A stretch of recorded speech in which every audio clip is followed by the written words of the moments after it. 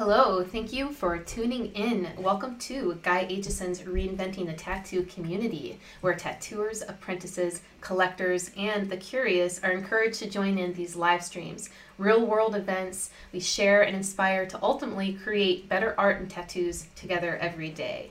You are currently watching Nutrition and Fitness for Tattoo Artists with Coach Zach Turner.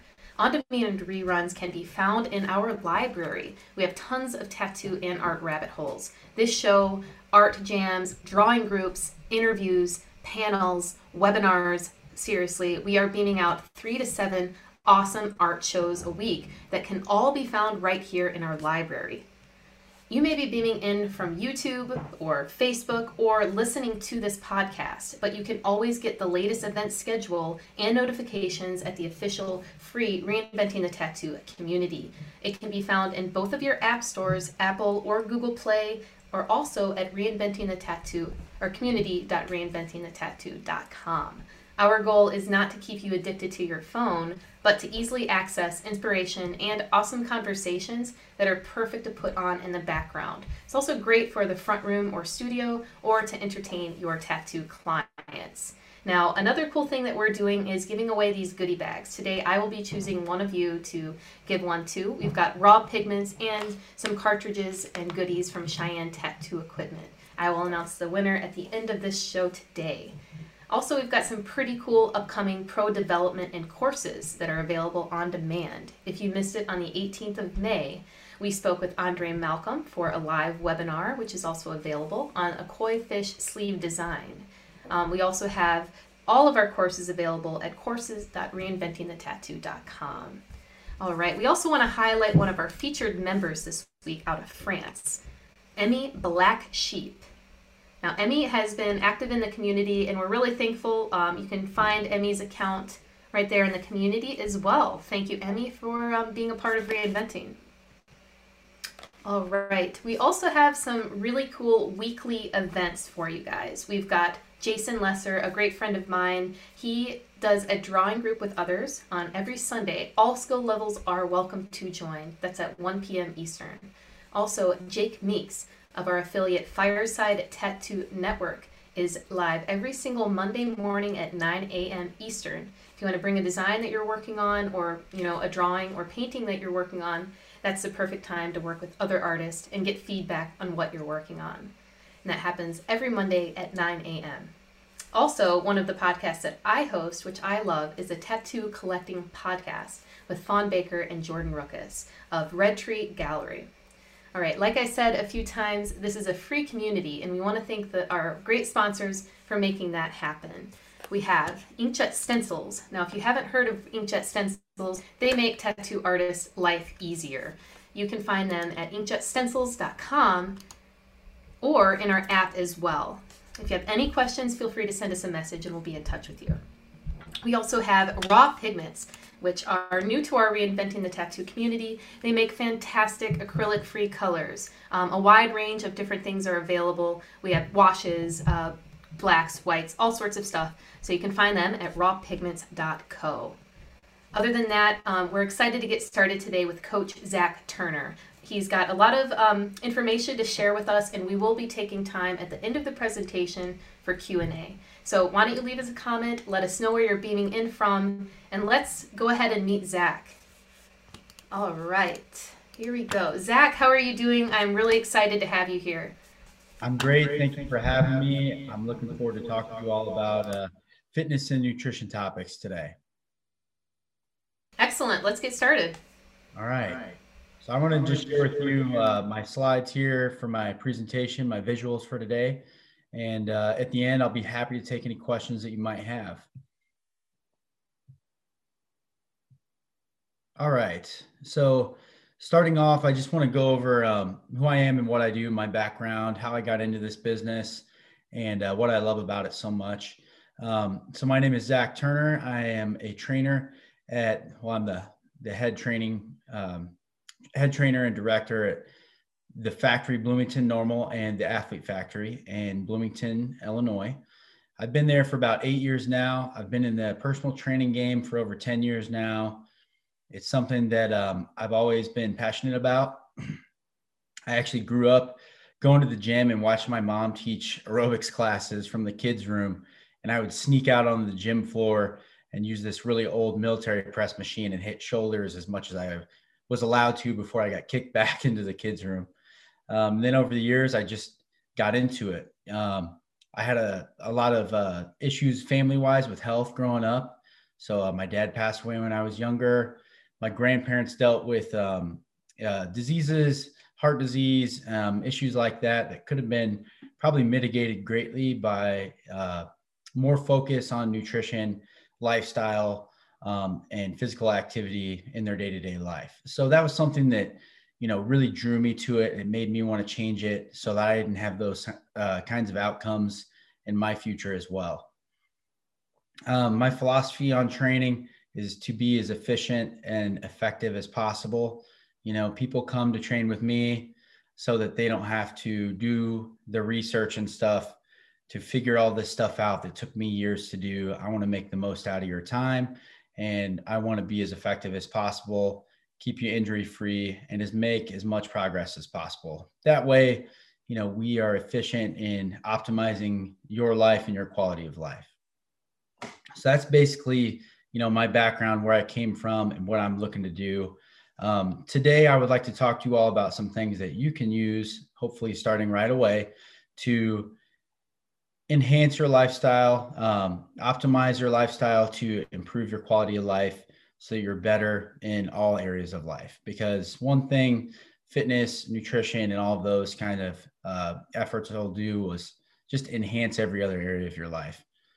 Imagine having greater amount of time that you can work because you have greater endurance, or your posture is better because you've gotten stronger, or even your focus is better when you're working on a big project. It can really enhance your lifestyle and what you're capable of achieving. So next up, we'll go through the pyramid visual that I like to use to discuss the overall layout for nutrition. So for this one, you'll see that it's laid out with the base being the largest, like a pyramid, and then top being the smallest. So order of importance is how this is laid out. So first we have calories, overall calories. Mainly that has to do with your overall energy intake, how many calories you take in, and then considering how many calories that you put out. And we'll go over that in more detail. But looking at the balance of that, is your goal to lose weight? Is your goal to maintain your weight and be in the best health possible? Is your goal to gain weight, maybe gain muscle mass? That will change what the calorie equation should look like. From there, we have macros, which you may be familiar with this term. It's like a buzzword in the fitness community. Macros is just short for macronutrients. So if you look at a packaging for food, you'll see there's grams of fat, grams of carbohydrates, and grams of protein. Those are the different macronutrients. Fats have 9 calories per gram, carbs 4 calories per gram, proteins 4 calories per gram. Those are kind of what we're looking at. So within the calorie equation, we'll discuss a little bit about what your macro breakdown could look like. From there, there's food composition. That's basically like the quality of your diet. Do you eat lots of fruits and vegetables? Do you eat lots of processed foods? What kind of food composition should you be shooting for at any given meal, or overall in your daily eating plan? Moving up from there is timing. Timing mainly has to do with how to optimize your food intake around your activities. If you're someone who enjoys doing endurance sports like triathlon or running, learning how to eat to support those kinds of activities. Or on the other hand, if you're just eating for health, how can you time your food in a more effective way? And finally, I have it abbreviated as SUPS, but that's referring to supplements. And a lot of people get hung up on, what products do I need to use? What supplements do I need to take to achieve my goal of fat loss or muscle gain or whatever it might be? And most of the time, it's the icing on the cake. The top 5% maybe of the equation would be supplements. And really, it's not even worth going over the supplements aspect until you tackle the major hurdles lower down the pyramid. And then from there, this is something that I beat on a lot. If you start to follow me or you go through any of my previous posts, you'll see I talk a lot. I beat the horse to death about consistency. And consistency pays off. I can't even explain the importance of it, but I'm going to do my best. If you think about consistency, I kind of think about this as like from a financial example. It's like the compound interest. You know, if you're saving for retirement and you're putting X amount of dollars away per month, you know, it starts off and you don't have that much in your account. But if it's invested well and it's seeing a consistent interest rate of growth over time, as you save more and save more, the balance goes up. You save more, the balance goes up. Well, then the interest starts to make the balance go up. And over time, that interest compounds over and over again. So you have a substantial amount in that account. Consistency is kind of like that for nutrition and exercise. So the longer period of time you've been consistent with your diet, eating healthy, you know, trying to adhere to the constraints you need to adhere to for your goals, the longer you'll see progress. And the longer that progress, those changes that you've made in that time will stick around if you were to take time off even as well. So if you've been training for 10 years and you have 2 months where you had some kind of a health issue, or maybe you were traveling, or maybe there's a global pandemic that prevents you from exercising like you normally would, you have those 10 years to hedge against it. So you're less likely to lose a lot during that time because of the amount of time you spent consistently training in the past. And the same goes for your nutrition and diet. If you've been eating really well for 10 years, but you have 2 months where you go on vacation and you have a lot of social commitments and things like that, you'll see some changes, sure, but it won't stick around as long as if you were flip-flopped and you've been eating healthy for 2 months, you've been unhealthy for 10 years, and you're expecting to see a ton of progress. So the consistency is the piece that underpins all of the other principles of nutrition and exercise. Consistency is the requirement for those things to be effective. You can have the most perfect plan for training, the most perfect nutrition setup, the plan, all that stuff can be laid out to the most minute of details, but it's of little consequence if you're not able to execute on that. And not just to execute on it, but to do it day in and day out over and over again. So when I'm talking to you about this stuff today, my goal is to give you information that's actionable and hopefully at a level that you're able to do it right away. You know, when I'm coaching people, I'm looking to give you information based on where you are, not necessarily what the ideal is. I'm happy to give that information, but I'd rather give you information that makes more sense for you so that you can apply it in the here and now. You know, telling you to eat X amount of calories and macros and hit this amount of carbs before your workout at blank time, that may not be appropriate if you have zero experience with this. You know, so we'll keep it simple today. We'll talk about a more health-centered goal, and then how that still applies and carries over to higher level nutrition coaching setups and more goal-specific types of setups. All right, so the first part of that pyramid was the calories at the bottom. So that's energy balance, the calories in and calories out. So when we're thinking about calories in, calories out, a lot of people have probably heard the word metabolism. That's basically the sum of all the calories inside and then all the outbound calories side as well. You know, the sum of that is our metabolism. And there's, you know, millions of processes going on throughout your body that make this exchange happen.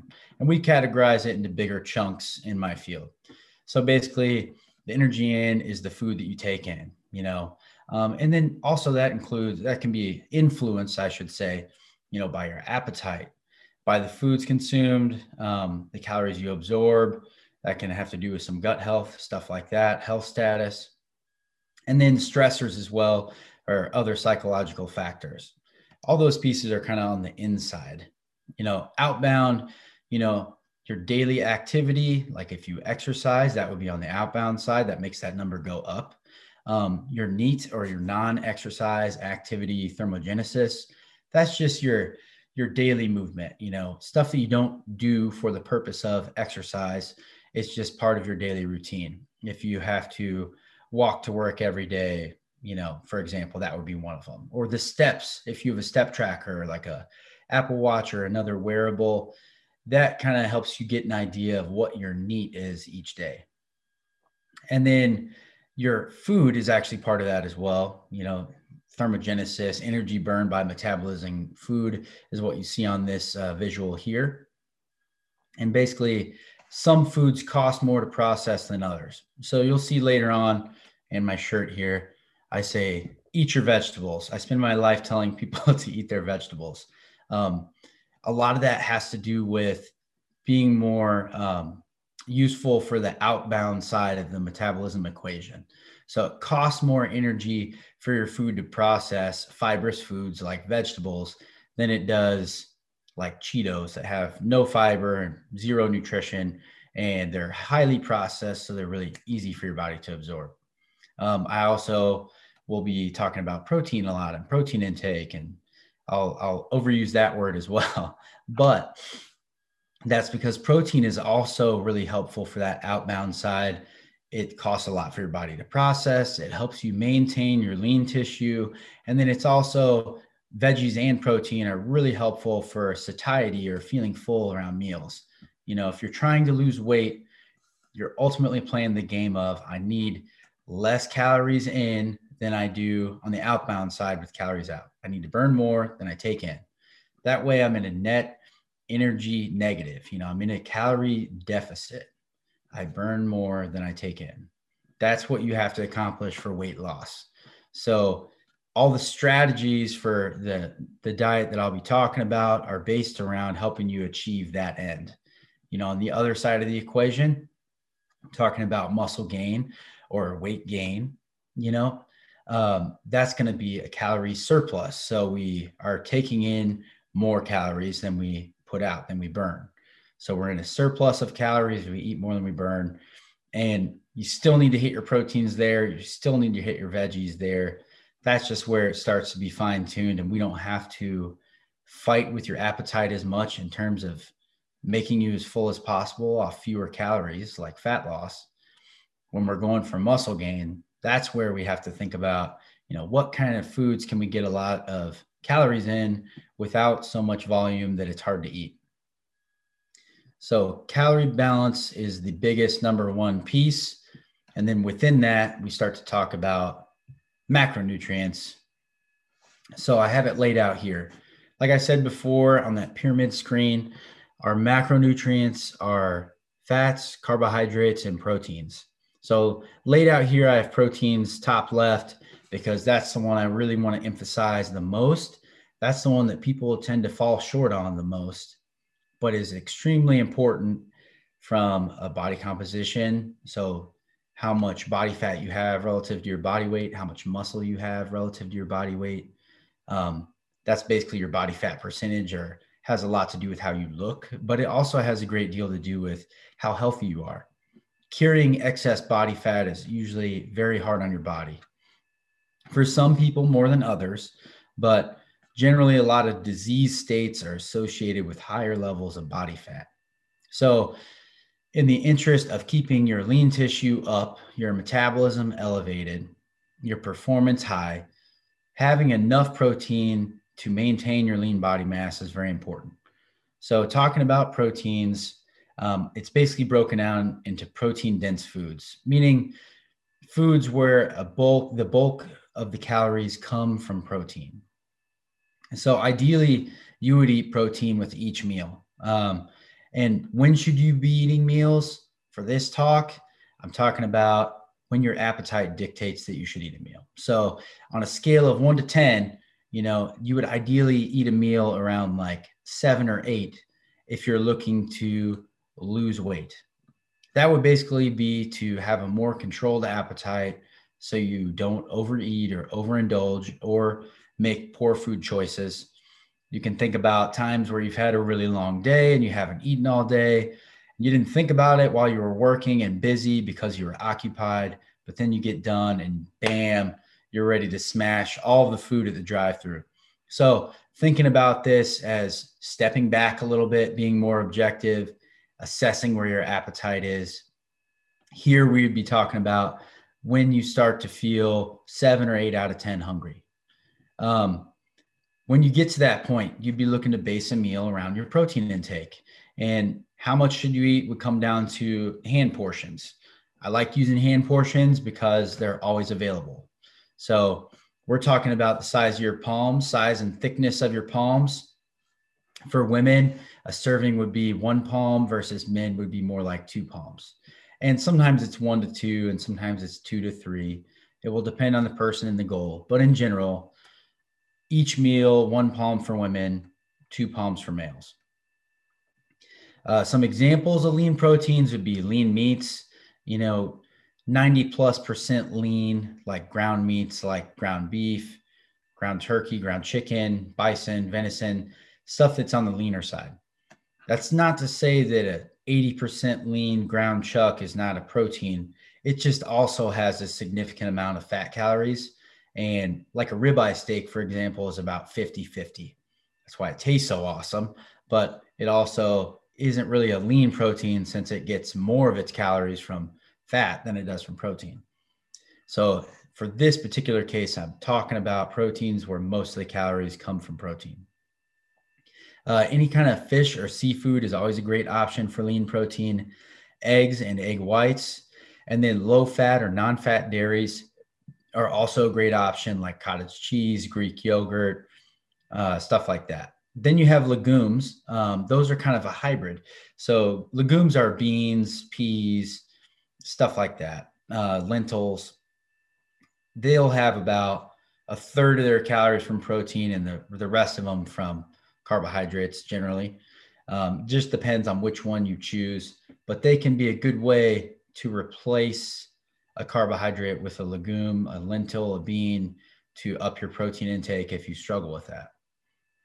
And then there's also protein supplements.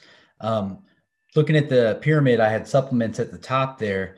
I don't really consider protein powder. I don't look at it as much of a supplement in terms of performance and whatnot, as it is like a protein supplement for increasing your total protein intake. And I would try and use it as that. A lot of people end up using protein powder as a crutch for their protein intake because it's super easy. Throw some water in a shaker bottle like this and shake it up and you're done. But ideally, you would eat most of your proteins. That will help you manage your appetite, take your time when you eat meals, stuff like that. And there are also some plant-based options for protein as well. Tofu, tempeh, and then like pea protein, hemp protein, rice, soy proteins, things like that, if you're constrained to more of a plant-based approach. So that's our protein intake, looking for 1 to 2 palms at any given meal. From there, we'll go over fats. So different kinds of fats: saturated, monounsaturated, polyunsaturated, unsaturated. And your goal is to split those pretty evenly. The amount of fats you take in each day spread out relatively evenly between each of those 3 types. So your saturated fats will come from your proteins for the most part. Those are animal fats, stuff you find in eggs, dairy, meat, butter, cheese, stuff like that. Coconut oil, palm oil, those would be examples of saturated fats as well.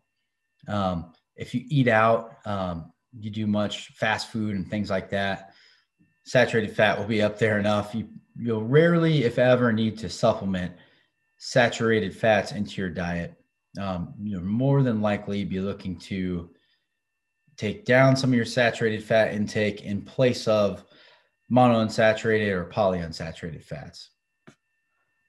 Some examples of monounsaturated would be like nuts, macadamias, pecans, almonds, cashews, tahini, hazelnuts, olive oil, avocados, stuff like that.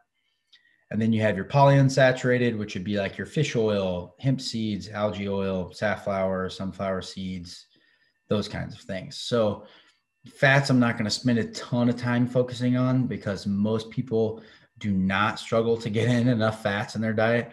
Generally, especially for weight loss, it's usually focused around taking in fewer fats because they're so calorie dense. When I was talking about our macronutrients, fats have 9 calories per gram. Carbs and protein have 4 calories per gram. So fats are more than double the amount per gram of carbohydrates and protein. So for fats, you'll notice, like from a volume standpoint, 2 tablespoons of peanut butter is about 200 calories. Whereas if I was going to eat broccoli for 200 calories, that would be like 8 cups of broccoli.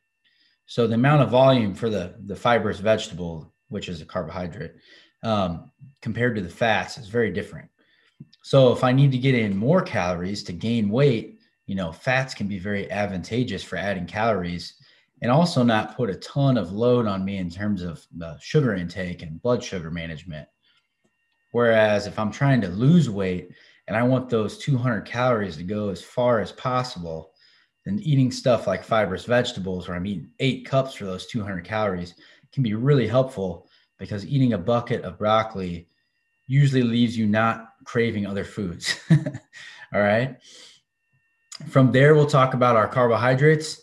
So for that, we have a variety of different carbs, and it's mainly around how quickly they digest. Okay. So we have simple sugars and highly processed starches.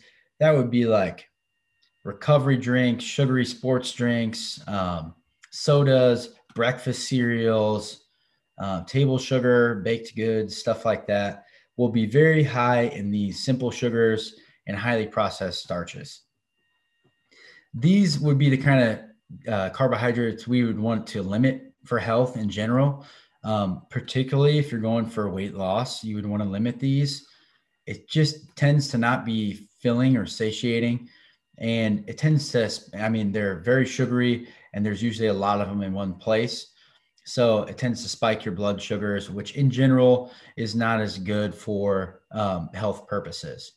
However, if you are very active, you're an athlete, you have lower levels of body fat, those kinds of situations, it can be really helpful to use some of these unhealthy type carbs, as they're generally categorized, for recovery and performance. So for example, if you just went to the gym and you did a hard workout for an hour and a half, and you have another one tomorrow, it might be wise to get in a recovery shake with some quick digesting protein, like a whey protein powder, and some kind of quick digesting carbohydrate, like a sports drink, or something along those lines. My personal favorite for this application would be breakfast cereal. So it can be useful in certain situations. You just want to limit the amount of it, and it should be based on how active you are and your goals. Whole food, minimally processed, starchy carbs would be your more standard carbs when you think of them that way. I tend to categorize vegetables as like their own deal. Technically, they're a carbohydrate, but usually I'm talking about a starch, minimally processed one, when I'm talking about carbs with my clients. Some examples of that would be like breads, pastas, oats, rice, quinoa, things like that. And ideally, more whole grain varieties of those options. Potatoes would be another one. So those would be like around my activities. Having some starchy carbohydrates are helpful for recovery and energy. Your body uses carbohydrates all the time. That's a preferred fuel source for your brain. And taking them in is not going to make you fat, contrary to popular belief. So you need not worry about that. There are a lot of situations where adding more carbohydrates to your diet can help you feel more satisfied more often, and thereby limit the amount of overeating that happens to get your calories in a spot where they should be. Finally, there's fruits and vegetables on the far right there. Those are one of your better options for carbohydrate intake. Fruits and brightly colored vegetables will generally have more carbohydrates than fibrous green type vegetables. Or berries have fewer carbohydrates for fruit than like a banana, for example. But any of those fruits or veggies are great options for carbohydrates. They're going to be your most nutrient dense, meaning they have all your vitamins and minerals. You know, if you've ever heard like eat your reds and your greens, that's referring to your fruits and vegetables. That basically gets you all the stuff that you need from your diet, so that you don't need to do something like a multivitamin, or will be less reliant on something like that for your micronutrients. Ideally, vegetables, you would get in at least one, if not like 2 to 3 fists at any given meal. So like we talked about protein before, coming over to carbs, we'd have our 1 to 2 palms of protein, and then we'd have our 1+ fist of vegetables. Males, generally 2 to 3, females 1 to 2. If you're going for weight loss and you have high appetite, you may jack that number up. If you are going for muscle gain, as long as you're getting about 3 fists of veggies a day in total, you may dial that back so you can get in more food from the carbohydrates, from the fats, and maybe even the protein. So those are our major macronutrients. Those are the players we're talking about. And there are times where timing these things in different ways can be advantageous. But starting off, you're looking for a consistent, doable setup. So you would want to balance things out. You know, for most people, 3 to 5 meals a day is going to cover the bulk of their day. Most people, that fits their preferences, that fits their schedule, and that allows you to get in enough over those meals. It also tends to be 3 hours to 5 hours, about how long it takes between meals before your appetite starts to pick back up. And if we use appetite to regulate the amount of food we eat per day, which is great, that's basically your body telling you, you know, this is the right amount of food, then it should be structured somewhere around there. Any given meal, looking for your proteins, looking for your veggies. And then if you're active, thinking about how many carbs you should have, 2 to 3 cupped handfuls. If you're very active, maybe 1 cupped handful if you're not as active. And then looking for some healthy fats on there too. If you have your protein covered, you know the saturated fat is probably taken care of. You may need to add some fats from your monounsaturated or your polyunsaturated, depending on what kind of foods you're choosing at any given meal. All right, so going more over those hand measurements, like I said, you got your proteins, you got your veggies, you got your carbs. So proteins are your palms, 1 to 2 for females, maybe 2 or even 3 for males. Fists of veggies, at least 1, if not more. The more the better usually.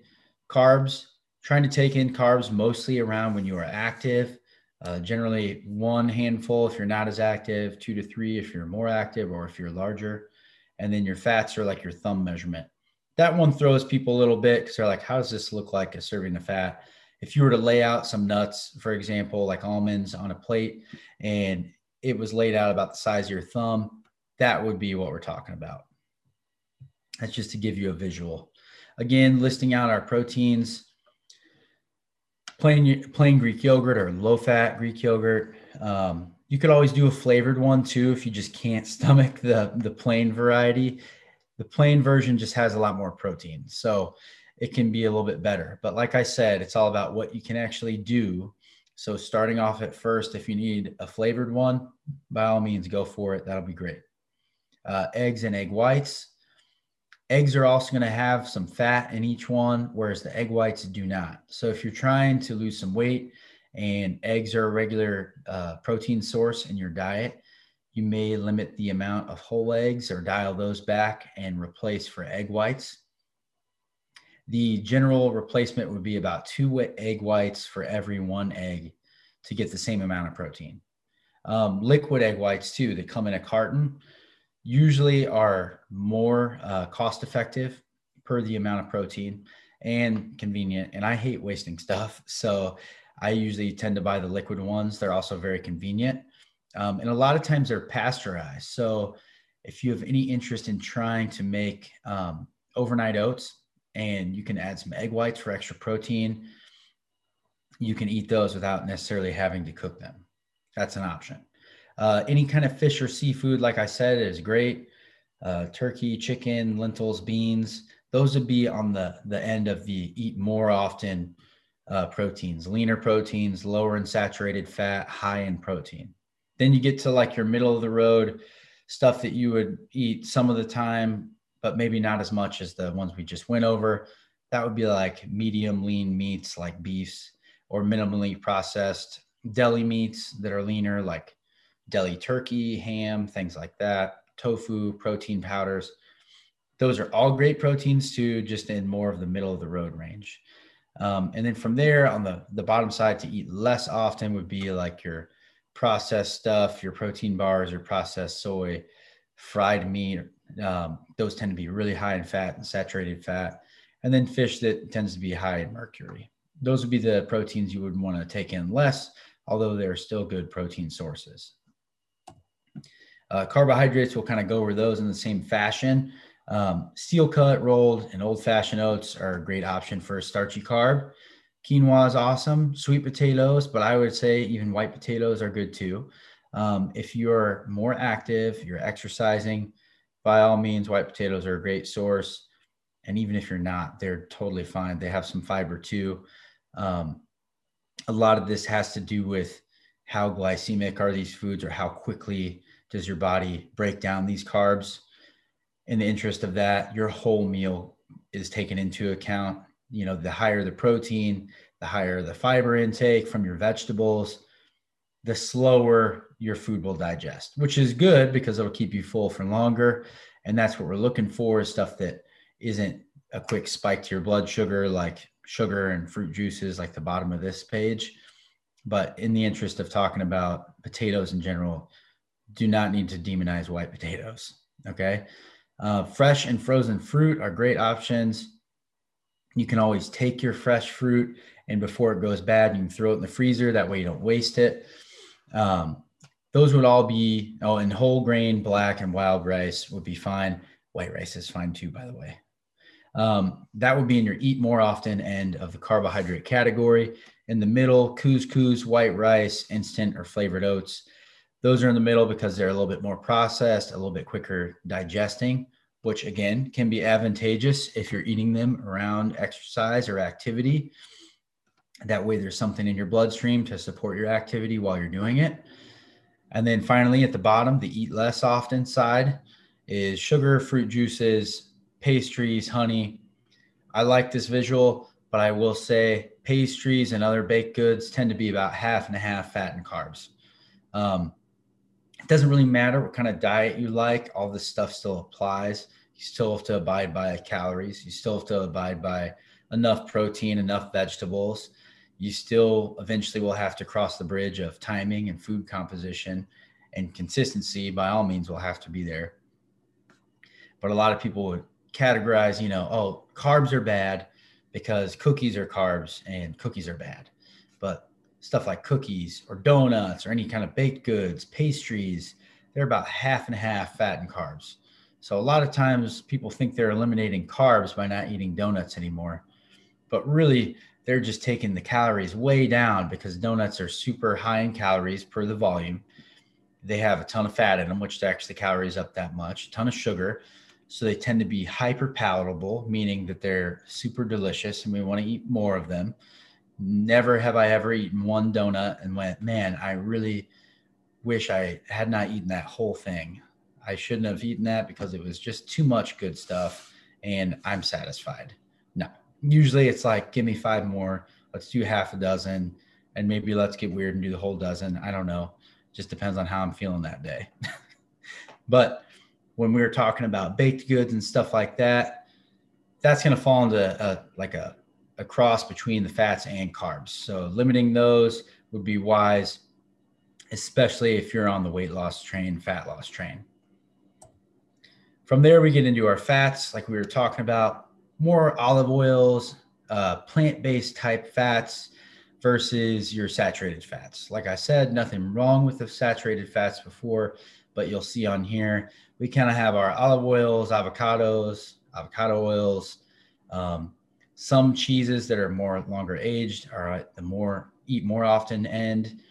And then you start going into like cheese that's less aged, like a cheddar cheese, for example, coconut oil or milk, extra virgin or light olive oil, or more processed olive oil, dark chocolate, that'd be in your mid-range. And then at the bottom, the saturated fats primarily, and then processed fats would be at the eat less often end of the spectrum. That'd be like bacon, butter, margarine, processed cheese, hydrogenated oils, and trans fats. Not the end of the world if you eat these things, just like everything else, but limiting the amount of those you eat at the bottom and trying to shift more up to the top. So depending on where you are, you may make some adjustments. This is another example of our calorie control. This would be talking about how any given meal would look in terms of portions. If you're looking to control how many calories you take in, or maybe reduce your body fat or reduce your body weight. And then from there, once you have this baseline and you see how your body adapts, which will require some measurement, weighing yourself, a journal. I'll go over that a little bit more soon.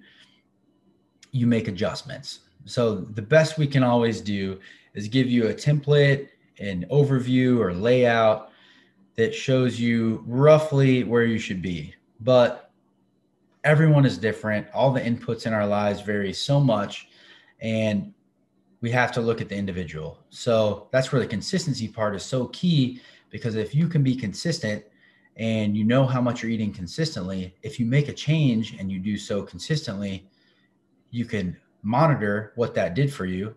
All right, I wanted to lose weight, so I reduced the amount of fats and carbs at each of my meals by half of a portion.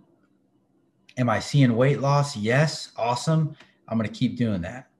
Or maybe you started off and you're like, I'm going to just take some fats out. I'm going to take half a portion of fat, but I'll leave my carbs. And if your goal is to lose weight and you don't see weight lost as you go, then you probably need to make an adjustment to get you to where you need to go.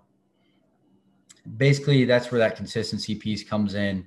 It's less guesswork. Things are controlled. You're just trying to control as many variables as possible so you can adjust, observe, and repeat.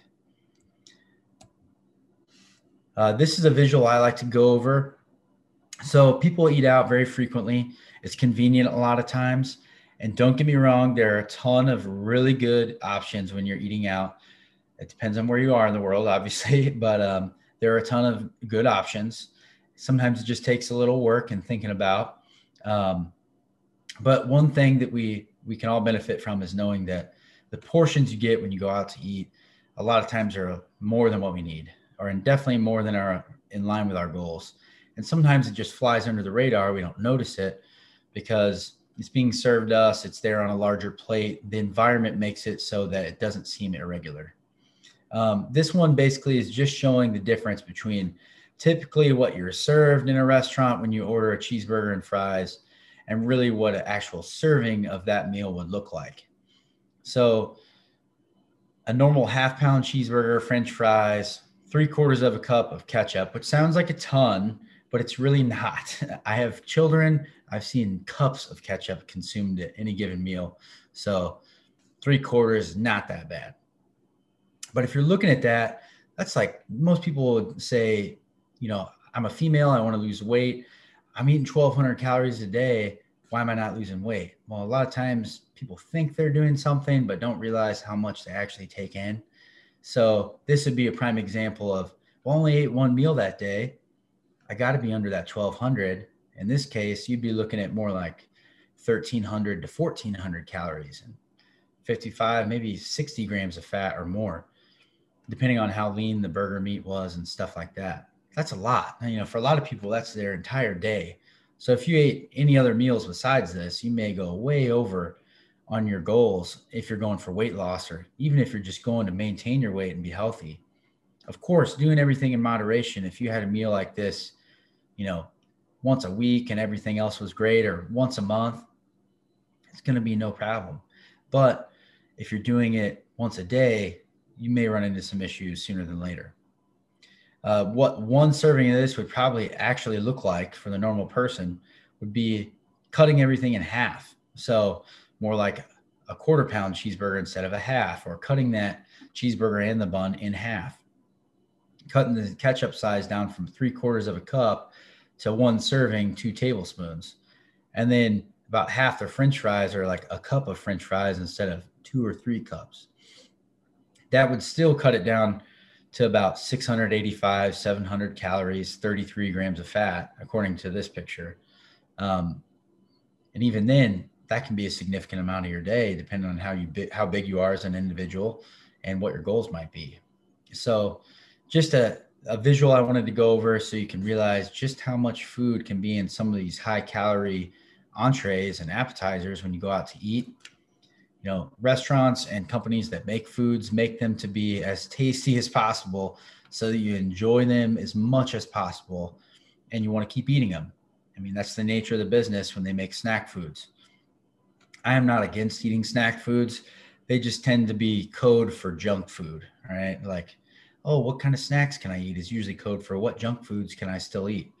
Well, really, you can eat whatever junk foods you want as long as it's in line with your overall goal. And are you taking in an appropriate amount of calories?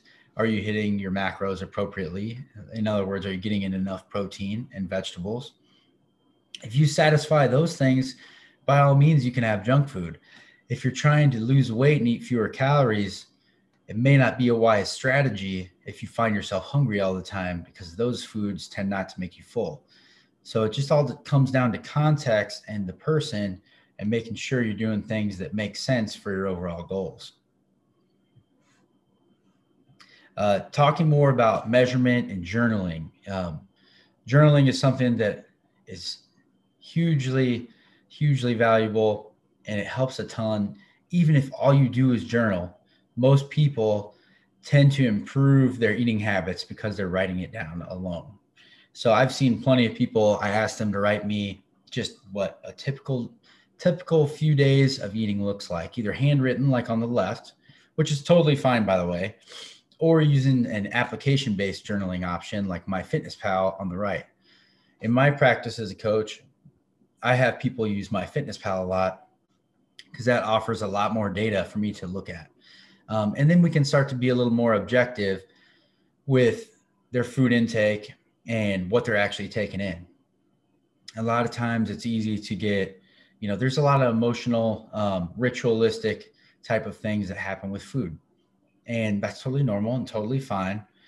So it can be tough sometimes to make changes because you feel tied to a ritual that goes along with the food, which is okay. It's just another hurdle to go over. But a lot of times taking a step back, being more objective, trying to put your scientific hat on and measure things for what they are rather than how they make you feel or how they play into your life, and how important is that to you to make these changes, can be very helpful. So like the example on the left, the handwritten version, that could be in a notebook, or if you keep a journal for daily anyway, which I highly recommend. That way you can just write down, what meal was it? What time did I do it? What did I eat and drink? And try and be specific, be precise as possible about what it is you had and when. So if you have a food scale, use a food scale. It sounds like it would be way over the top, but really it's pretty fast to measure using a food scale. If you have something on a plate, you can tear your plate and then put your food on it, and then you know exactly what it is rather than guessing. But if you're using the palms and fists and cupped handfuls approach, you could just put 2 palms chicken, 2 cupped handfuls of couscous, and 1 fist of broccoli and 1 thumb of olive oil, for example. It could be as simple as that. As long as your measurement system is pretty consistent, if you make changes to your stuff, you'll be fine.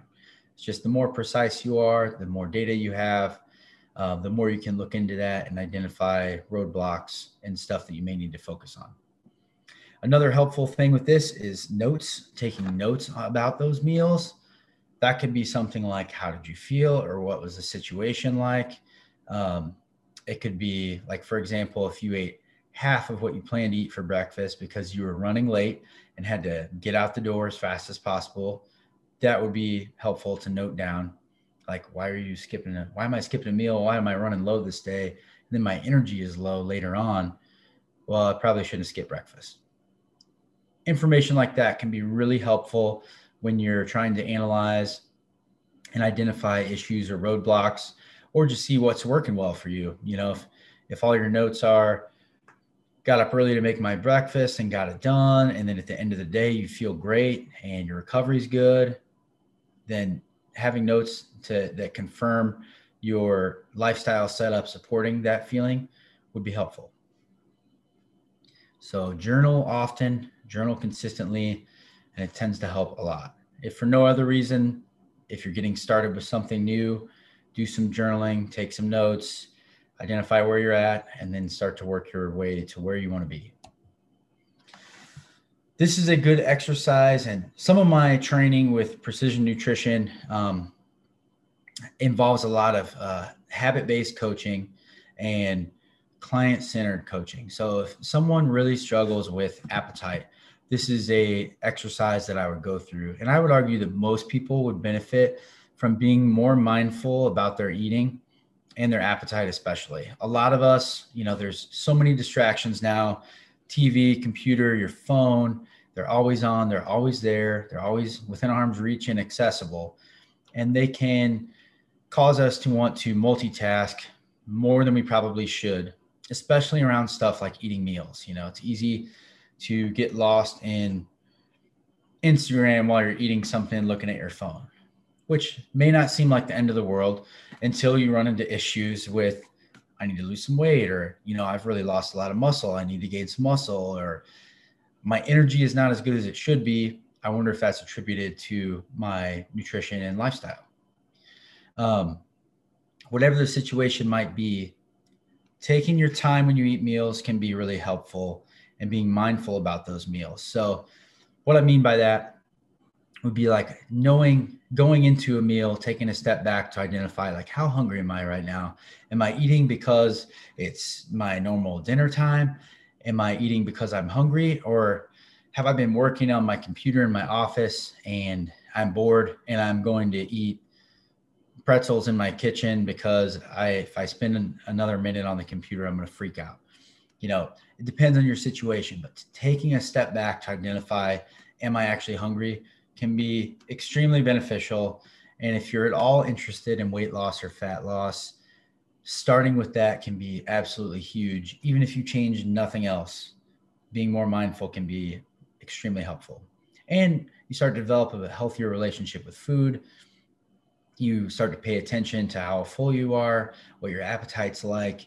You tend not to overeat as much. All of these things can be beneficial for overall health and longevity, performance, body composition, basically everything. So this is a exercise you might go through if you find that, okay, I don't eat breakfast, I'm super busy, not a morning person, I drink my coffee and I get out of the door. And then I eat a little lunch. I usually, I eat something healthy. I bring a salad with chicken, or I go to Chipotle and I get a salad. And then I work all afternoon, late into the evening. Then I get home and then it is go time and I'm eating all of the things, the pizza, the ice cream. And it's like, I can't stop. I don't know what's going on.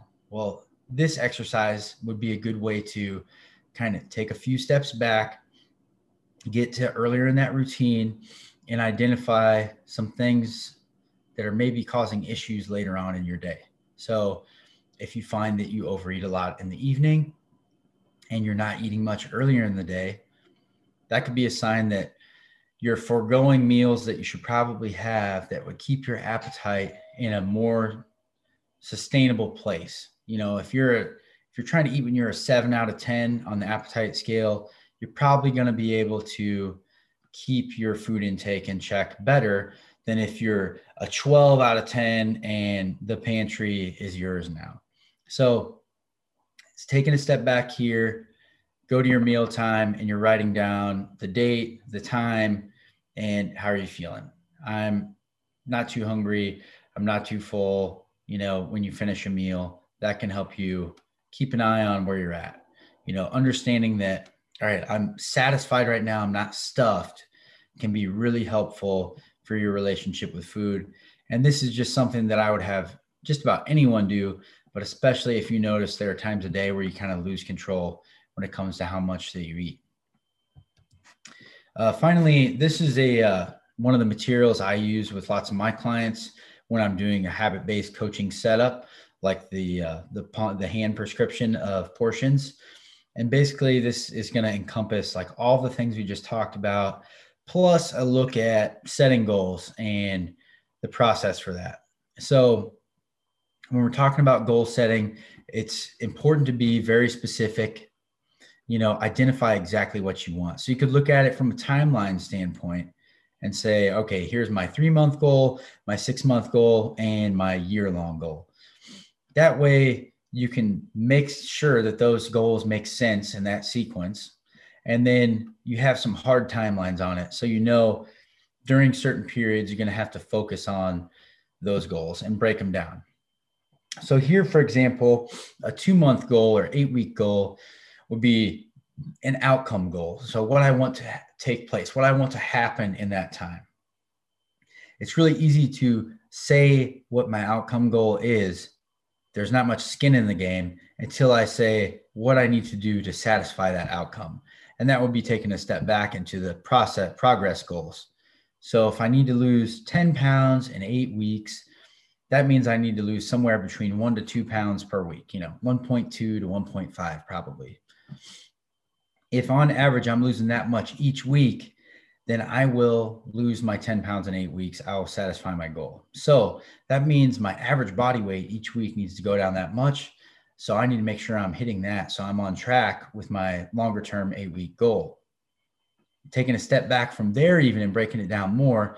Well, how do I lose that 1 to 2 pounds per week? I need to be better and more diligent about each of my meals, getting in 1 to 2 palms of protein, 2 to 3 fifths of veggies, and at least 1 glass of water every time I eat. On this particular example, I'm not prescribing how many times you eat. It would be more like, I want you to eat a meal like that when you're about 6 or 7 on the appetite scale, and stop eating when you're about 80% full. That way you're satisfied, but you're not stuffed. You're not totally full. You're satisfied. That will probably get us the outcome that we want if we do those kinds of things every day. And then from a calendar standpoint, the way I measure your consistency or your adherence to this plan would be an X on the days where you satisfy this goal. If every time you eat, if you hit the palms of protein, the veggies, and the water, if every meal was like that, X it off. If you miss one meal in that day, or the entire day for that matter, it would be an O. So it's basically a yes or no. Did you hit your goals? Yes or no? That way we can see what percentage of the time do you hit your goals. So really, to be consistent enough to see change, we would go off the 80-20 rule. 80% of the time, you should probably be on point with the things you need to do to reach your goals. And if you're 20% or less of the time coming off your plan, within reason, of course, then you'll probably still see progress. In terms of your normal 7-day week, that would mean you need to be at 5 or more days per week to be about 72 to 75%, I want to say. So we'd be looking for 5+ days per week that you're doing that every day. And at the end of the month, if I have 30 days in the month, I'm going to want to see at least 24 of those days with the X. And if we don't, we may not need to change the process stuff or the outcome part. What we may need to do is dive into, okay, why are we not able to meet these goals for the process? The portion sizes. Is it an issue with your environment? Like, do you not have food available to you regularly? Or maybe you need to start prepping food so that you do have food available and ready to eat when it's time for a meal. Do you need to plan a little bit better? Like, if you're always late to stuff, maybe you need to wake up a little earlier, have your food already laid out the night before. That way you can take it in a bag and go, rather than thinking that you are going to be able to package stuff up and have everything you need for the day. So basically, troubleshooting why are we not able to adhere versus changing our goal is what I would do in that case. If you are 24+ days out of the month, getting that X, you're doing the things you need to do, and you're still not seeing progress, that's where we may need to make adjustments. And that's fine. And a lot of people would say, a month and we're not seeing more than 4 pounds of weight loss, is that bad? Am I not doing well? I would say absolutely not. You're doing awesome. One, if you're seeing progress, you're doing great. But if you're seeing, for most people, 0.5% to 1% of your body weight and weight loss per week, that would be awesome. So if you weigh 150 pounds and you're losing 1 pound a week, you're right on track with that percent range. Keep it going. Keep doing what you're doing. You're moving the right way. It may not be at the pace that you really want, but we got to think about this in the long term. The chances of you losing weight really fast and then putting it back on are very high. Whereas if we build the right habits, we do it at a reasonable pace so that your body isn't overworked, overstressed, and then rebounds is really important as well. So taking your time to accomplish these things is important.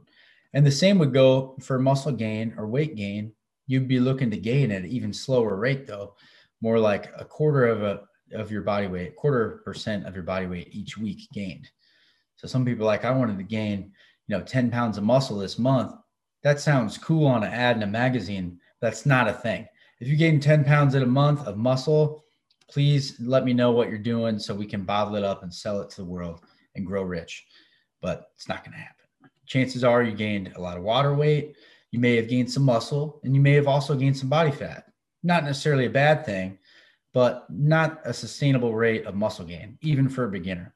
So if we're able to gain at a slower rate, chances are we'll be able to hold on to that gained muscle for longer, and we'll have more sustainable habits that help us get there that we can do for the long term and repeat this process over and over.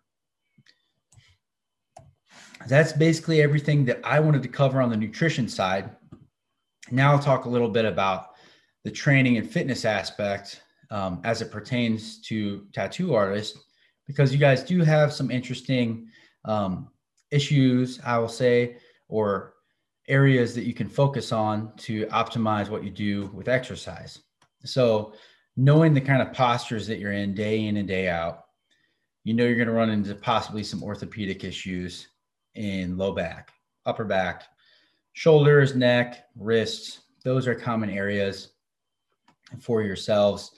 And ways that you can start to mitigate that with your training would be adding more upper back and pulling type movements into your exercise program.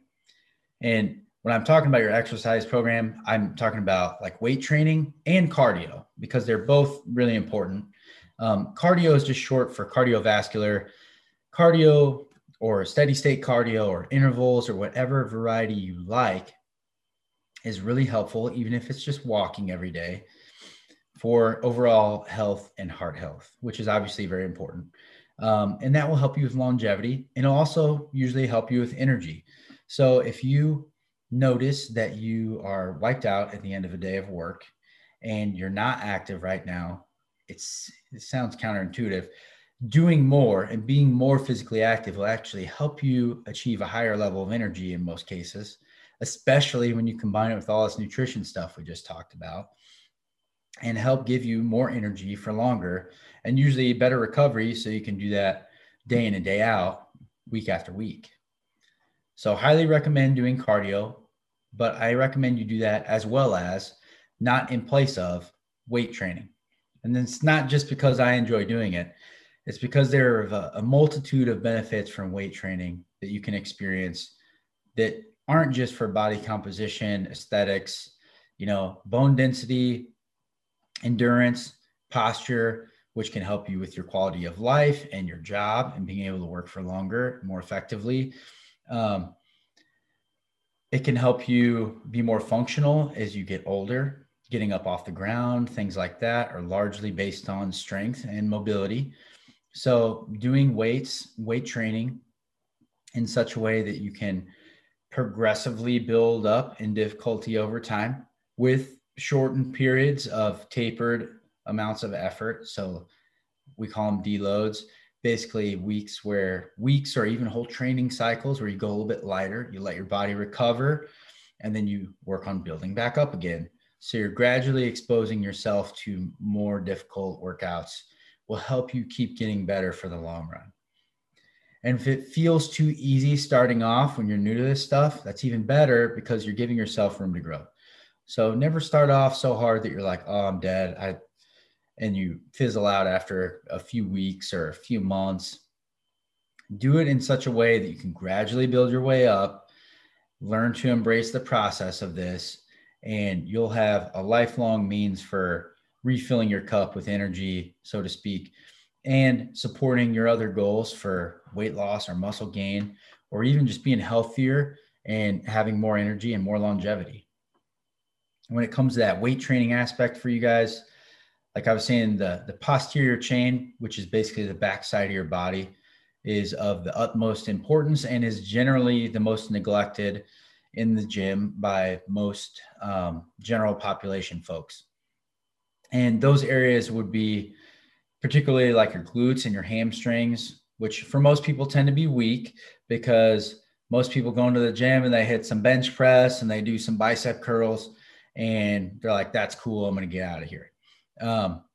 Nothing wrong with doing that, but not as high a priority as these larger muscle groups, especially if you have any interest at all in performance, or if you're trying to lose muscle, gain body fat. Utilizing your biggest muscle groups will cost the most from an energy standpoint and or help you develop the most muscle in the process, which will improve your percent body fat, improve your performance and output in basically every way. And if you've ever noticed that your lower back has issues, when you've been overworking all day, having a stronger butt and stronger legs will always benefit you, because rather than use your back for the brunt of things when you pick something up off the ground, for example, or carry something, you'll start to use the big muscles that should be doing the job and thereby save your back and keep you free of injury more often than not. The other back side of the body area that you should definitely focus on is like your upper back and shoulders. So those would be like your pulling movements, rows, pull-ups, chin-ups, or the machine variations of these things. Learning to get your shoulders away from your ears, keeping them down and back with your shoulder blades is huge. A lot of times when you don't have your upper back in a good position, your lower back starts to take it. So if my upper back and shoulders are rolled forward and I'm shrugged, if I go to hold something or carry something, I tend to feel the pressure on my low back. Having a stronger upper back is always going to be helpful. One thing you may think about is, for example, if you do weight training and you're doing upper body stuff, make sure the amount of pulling exercises at least equals the amount of pushing exercises. If not, I would do more like a 2 or 3 to 1 ratio of pulling to pushing. That way you're balancing out your shoulders a little bit better. And of course, there are a ton of ways you can do that. But in general, if you're thinking about a horizontal or a vertical pull or push, which is how we generally classify exercises, you would want to have a 2 to 3 pull to push ratio. That will just keep your shoulders happy, keep your upper back strong, help you with more of your posture muscle so you sit up tall rather than expose your low back to more issues. And there's going to be plenty of times that you just can't get around being in a compromised posture for a length of time when you're working on someone in a weird position. But the stronger you are, the more resilient your body tends to be, and the less likely you'll be injured, or the more likely, if you do get injured, that you will recover more quickly and completely. From a training standpoint, doing things to keep your wrists happy is also very important. So doing stuff that's more like neutral with your wrist rather than pressing with this extended position can be a lot easier. So rather than doing push-ups on the ground here, you may do push-ups on dumbbells so that you have this neutral grip while you're doing your push-ups or your presses or whatever it may be. That way you keep your wrists happy. Also, when you're doing stuff in the gym, try not to grip super hard on everything, because that starts to fire a lot of the muscles in your forearm, and there's nerves that run from there into your hand.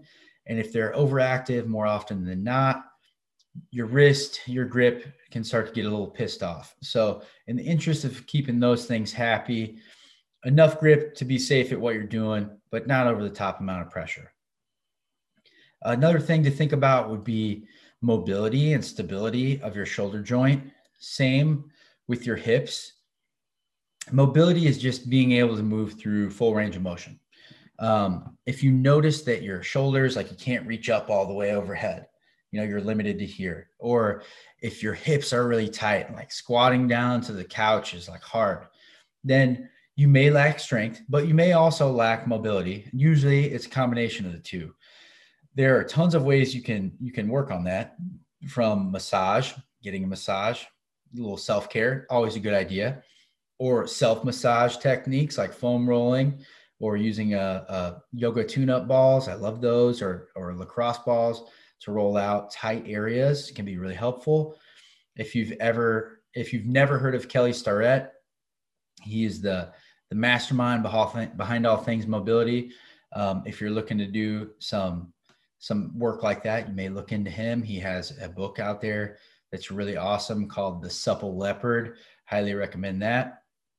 But there's a lot of stuff on YouTube and online for mobility. And that could also be doing things like yoga or static stretching before or after workouts to help maintain those areas or increase their mobility would be really helpful. But that basically covers everything I wanted to go over for training. And now if you guys have any questions, I'd be happy to answer those. I hope that gave you some stuff to work on right away.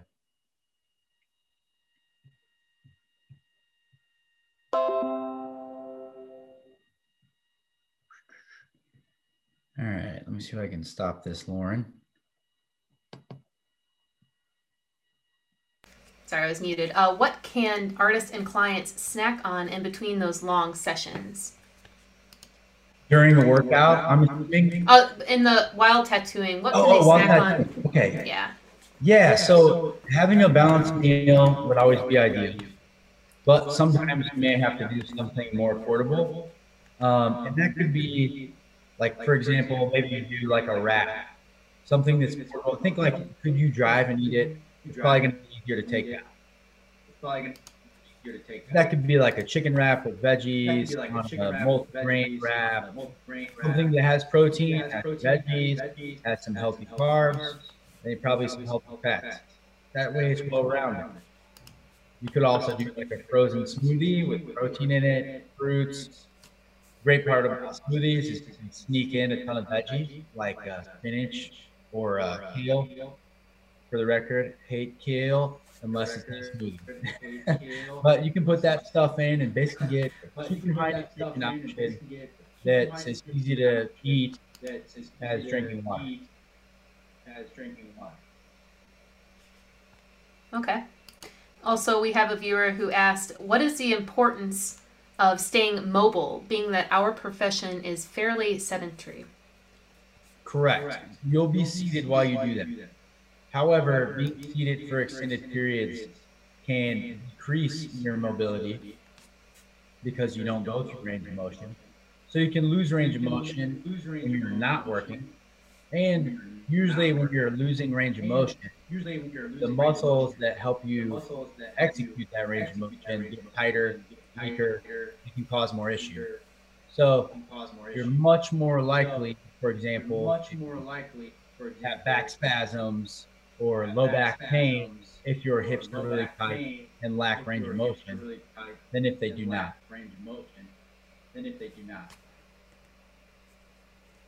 Excellent. And one of our last questions we have here. How can a tattoo artist go about starting this process? So one of the easiest ways to get started. Basically, how can they start eating better and... Okay, to get started eating better or with exercise, start with something that you think you can execute with the confidence of an 8 out of 10 or higher. So an example could be starting with journaling your food in a notebook. I'm just going to write my food down every day this week. If you feel confident you can do that every day, start with that. Like I said, you'll probably eat better just because you know you're writing it down. And then from a training standpoint, it could be as simple as right now, I don't do any activity. So I'm going to start with 10 minutes a day. I'm going to walk. And if that's all it is, you've made leaps and bounds improvement where you started. And then you just layer in and build on that. Try and be consistent, and over time, you'll build up. Awesome. Well, Coach Zach, we are very happy that you decided to join us today. I really loved your presentation, and I'm sure everyone can take a lot of what they learned and apply it to their lives. If you have anything else, I'm curious, where can we find you online? Are you on Instagram? Do you have any handles that you would like to share with us? Yeah, if you're interested in looking me up online, I have an Instagram. It's at Coach ZT, as in Zach Turner. I'm also on Facebook with Zach Turner Training and Nutrition. And then I have a website, coachzt.com. And there you can find ways to contact me if you're interested in any coaching or what kind of services I offer. Shoot an email. I'll send you my form to fill out so I can learn more about you and how I might be of service. But thank you so much for giving me the opportunity to speak with you all. I hope you learned something. And keep doing what you do best, guys. Awesome. Thank you to everybody for watching. And if you have any questions for us after this, please let us know, or you can find Zach at the links that he had mentioned before. All right, everybody, have a great and nutritious rest of your day. Thank you very much. We'll see you soon.